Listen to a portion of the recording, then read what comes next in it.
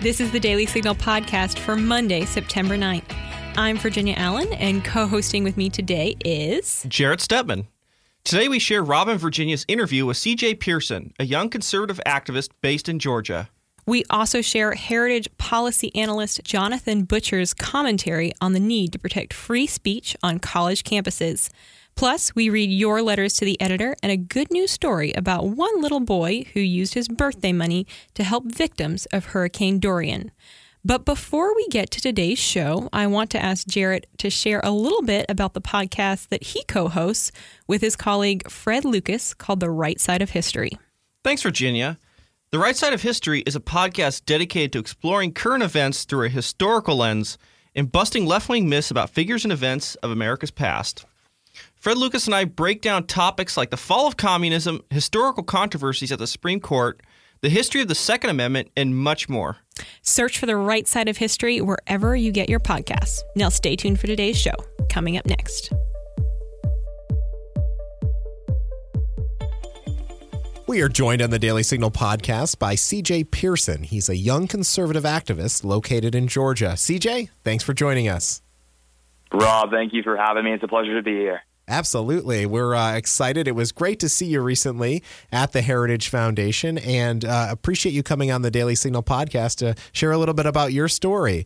I want to begin by introducing you as, of course, a high school senior. You're somebody who's gained national attention because of your conservative activism. In fact, you've been described as the left's youngest nightmare. So you were raised, though, in a liberal household. So how did you become a conservative?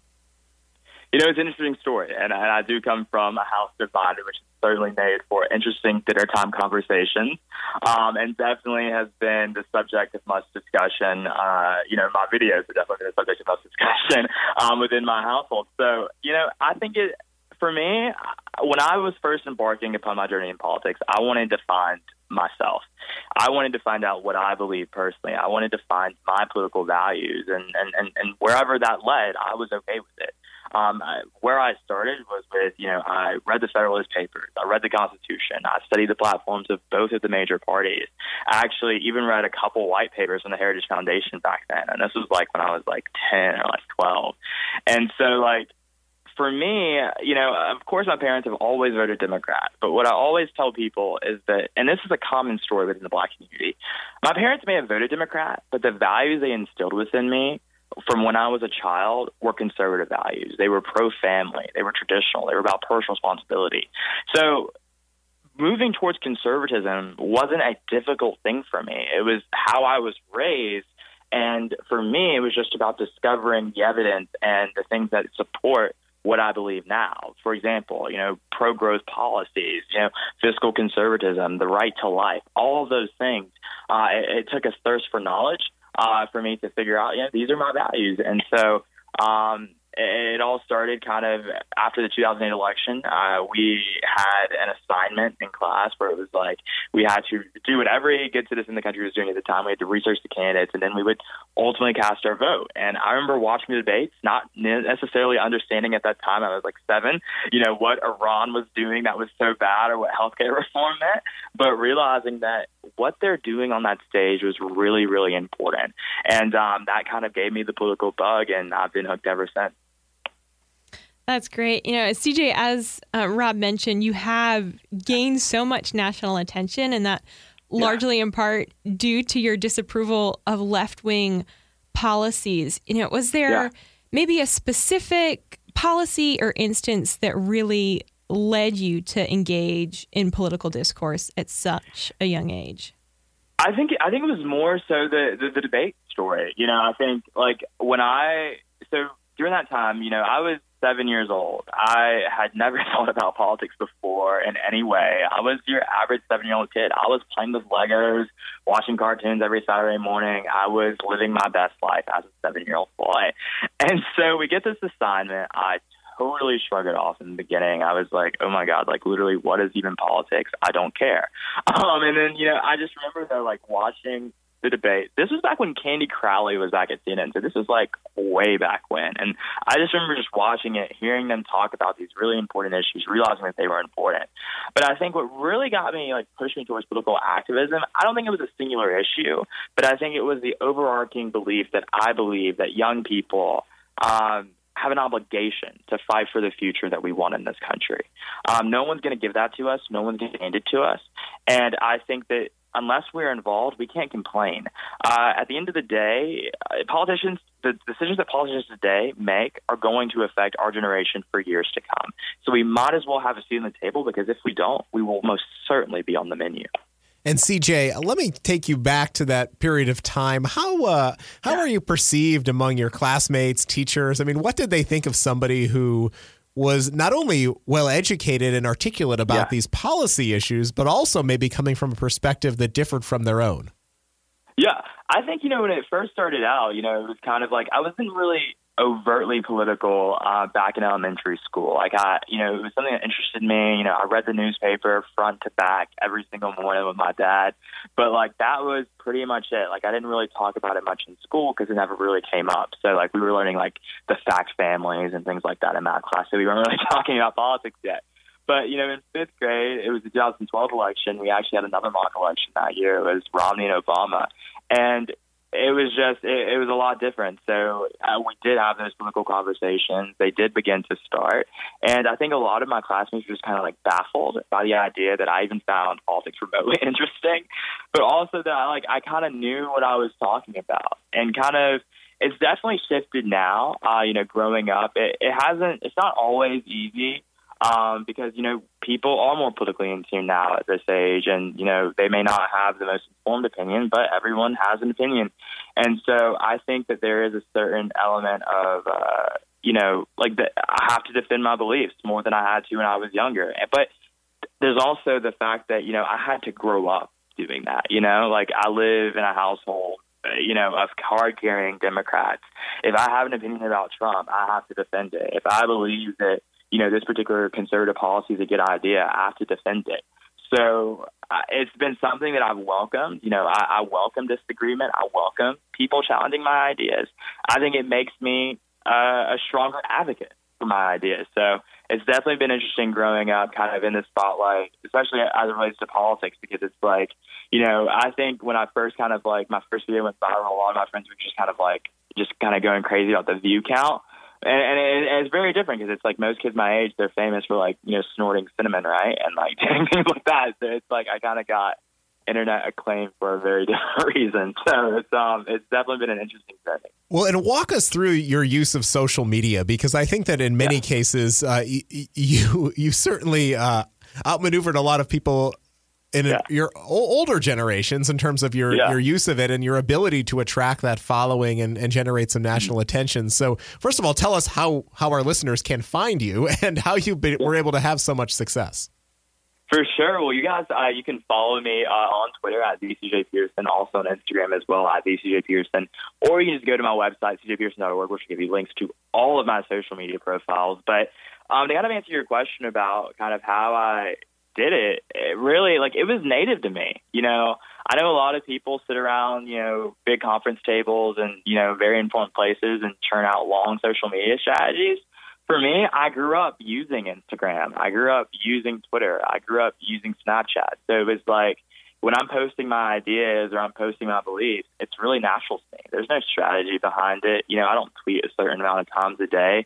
I probably tweet too much. And so it's like, I think what really benefited me was kind of knowing the contours of the platform in a way that I think is that I'm uniquely able to do as someone who is my age, but also someone who didn't take it too seriously and was more concerned about just the ability to take my message in places where it wasn't before.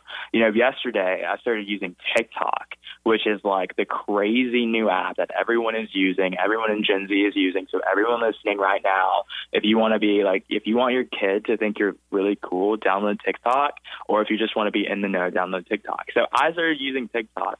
Started posting little funny political videos and I did it because it's a new audience and everyone's there. Everyone's paying attention to that platform.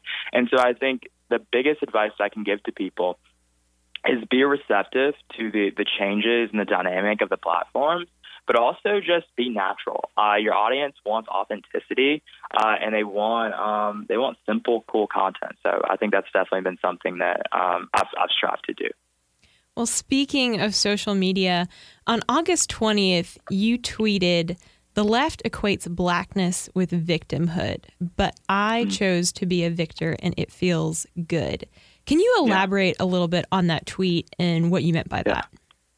You know, all the time, the left is constantly talking about how black people have gotten the short end of the stick in this country, how we are the victims of the white man, and how we are still suffering the blows of slavery hundreds of years after, and how we need all the help that we can get from the government. I disagree. I think what that has done is hobbled the black community to the point that we can't survive without the government. You know, I had a great conversation with the president of the Heritage Foundation, Mrs. James, and the point that she made was that, you know, after the Great Society, that's really when we saw a type of dependency within the black community that we had never really seen before. You know, the black community before then was very self-reliant. They were, you know, they were self-starters. They owned black businesses. It was a huge thing. They prided themselves upon their independence. But after the Great Society, it became a crutch. And, you know, for me, I think victimhood is laziness. And it's just not something I ascribe to. I think that the way you advance in this world, the way that you move forward, is by putting in the work, grinding real hard, and just seeking opportunity. I don't need anyone to give me an unfair advantage. All I need is a fair shot. That's all I need. That's all I want. I don't need the government to take care of me. I don't need the government to pay my bills. All I need is opportunity. And I think that's what a lot of people of color, that's all they want. But all you hear from the left is ways for them to just continue to put the black community, just attach them more and more so to government than actually freeing them from that dependency. Thanks for sharing that perspective, CJ. It's really refreshing to hear you talk about that. You know, as a young person, I have to ask you about this recent NBC News Wall Street Journal poll, which we've covered on the Daily Signal podcast before. And it involved the younger generation, as particularly compared to previous generations when they were their same age as you, and changing views when it comes to patriotism, the importance of raising families, commitment to religious faith, for instance. And we've seen all of those numbers decline, whereas other polls show some alarming statistics about the rise of socialism and other concerning things on the minds of conservatives and probably many of our listeners. So what can you tell us about your peers and how we as conservatives might do a better job of articulating those values that we hold so dear? For starters, you know, what I would say is that I wouldn't read too much into those polls, because I've seen the socialism statistic, and most kids my age really don't even know what socialism is. And so I think that that's really an education issue, right? Like, we need to be educating our kids about what socialism is, what it entails, and the fact that it has literally devastated countries like Venezuela, like Cuba, and that socialism kills. It's not something that makes everything equal. If it does make anyone equal in any regard, it makes us equally poor and equally, unsuccessful. So I think that's an education issue. But I think also, from my own personal observations, I see, honestly, one of the most, as far as attitudes go, one of the most conservative generations that I think I've seen in a long time. This is a generation that hates PC culture. We hate political correctness. Our memes are the most offensive things I've ever seen, but, we love them, and we pride ourselves on them.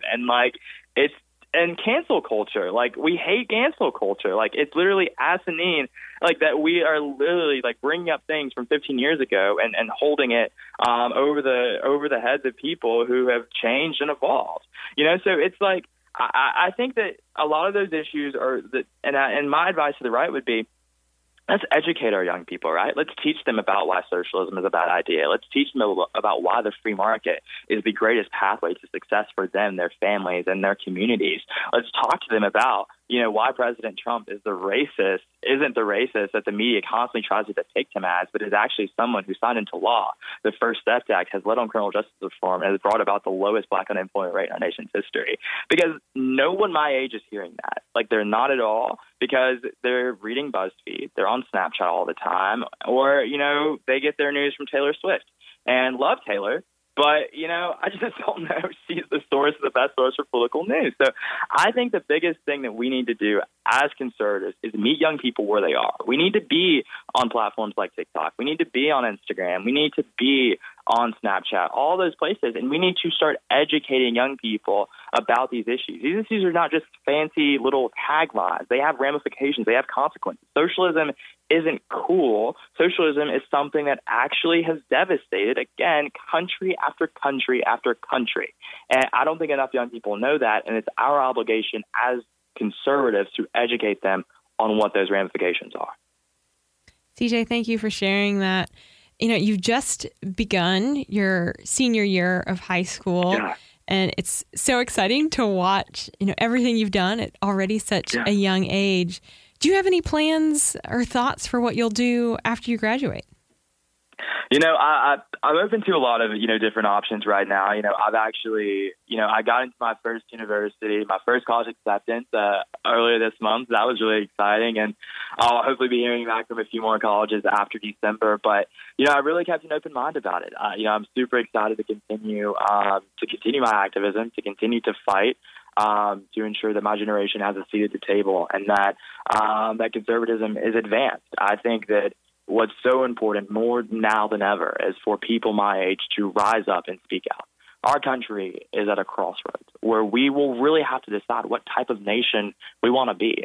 Do we want to be a nation of open borders, of socialism, or a country where babies are allowed to be aborted post-birth? And I think the answer to that question is no.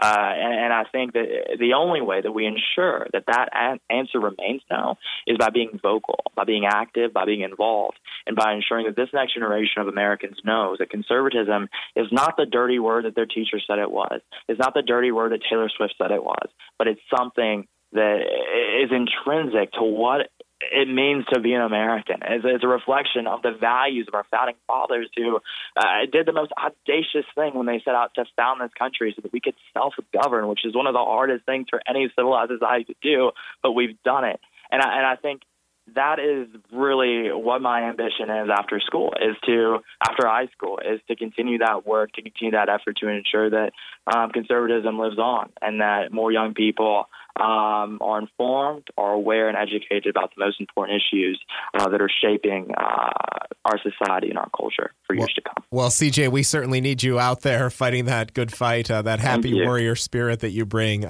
So thank you for doing what you're doing, and we wish you the best as you finish out high school. Remind our listeners once again, if they want to follow you on social media or learn more about the work you're doing, how best to go about doing that?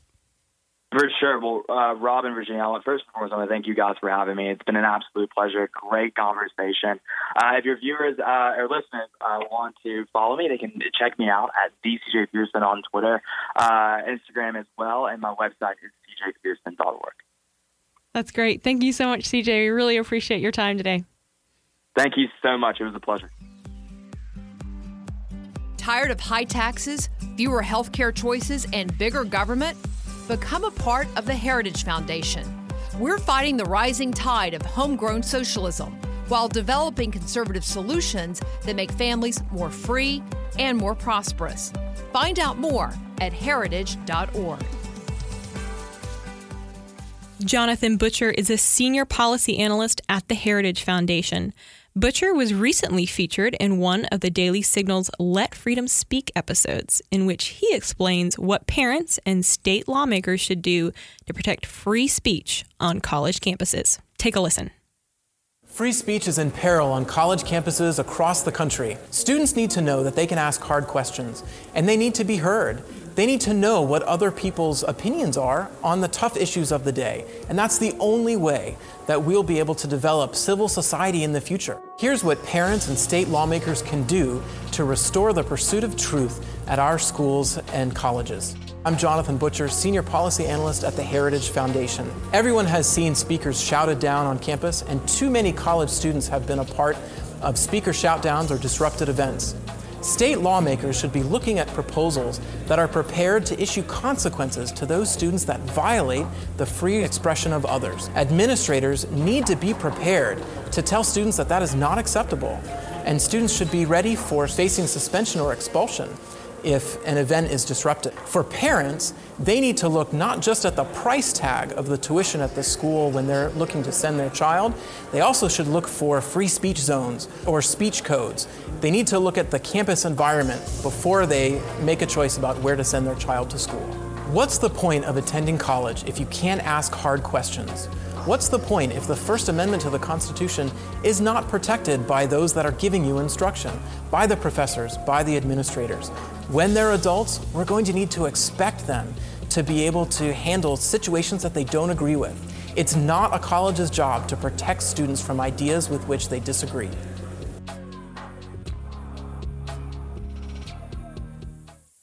What the heck is trickle-down economics?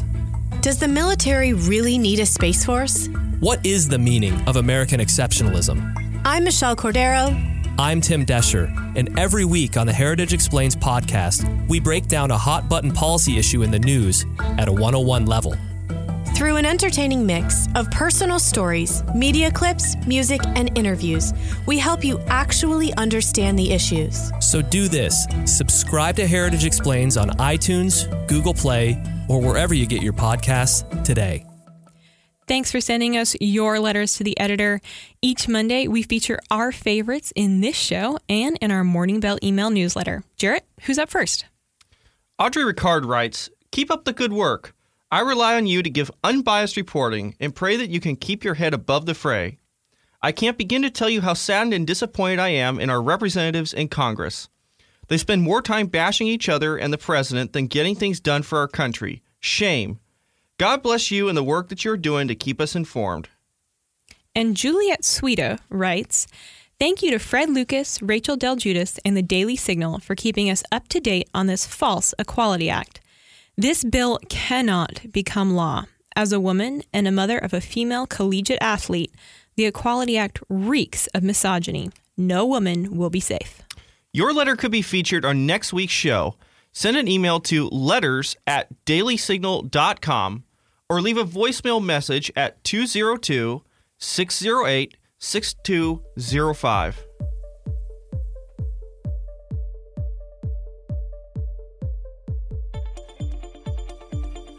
Every Monday, the Daily Signal starts your week with a good news story. Virginia, over to you. Thanks, Jarrett. We've all watched anxiously as Hurricane Dorian struck the Bahamas and then headed up the East Coast. When 6-year-old Jermaine Bell heard that thousands of people were being evacuated from their homes in Florida, he told his parents that he wanted to help. In fact, he told them that he wanted to use some of the money that his parents had been saving to take him to Disney World for his 7th birthday to help those in need of assistance instead. Instead of a birthday trip to Disney World over Labor Day weekend, Jermaine and his family went to South Carolina to provide food and water for those on the evacuation route. The people that are traveling to go to other places, I wanted them to have some food to eat so they can enjoy the ride to the place that they're going to stay at. Jermaine served hot dogs, chips, and water to over 100 people along Highway 125 in Allendale, South Carolina. Aretha Grant, Jermaine's grandmother, said her grandson even prayed with the family that God would protect their home from the storm. Wow. Way to go, Jermaine. It is just so awesome to see someone simply taking the time to care for the people around them in such a practical way. I think this is something that we can all strive to do more often. Well, we're going to leave it there for today. The Daily Signal podcast comes to you from the Robert H. Bruce Radio Studio at the Heritage Foundation. You can find it on the Ricochet Audio Network. All of our shows can be found at dailysignal.com/podcasts. You can also subscribe on Apple Podcasts, Google Play, or your favorite podcast app. And be sure to listen every weekday by adding the Daily Signal podcast as a part of your Alexa flash briefing. If you like what you hear, please leave us a review and a 5-star rating. It means a lot to us and helps spread the word to other listeners. Be sure to follow us on Twitter at Daily Signal and Facebook.com/The Daily Signal News. Have a great week.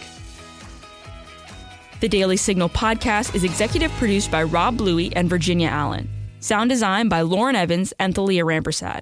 For more information, visit dailysignal.com.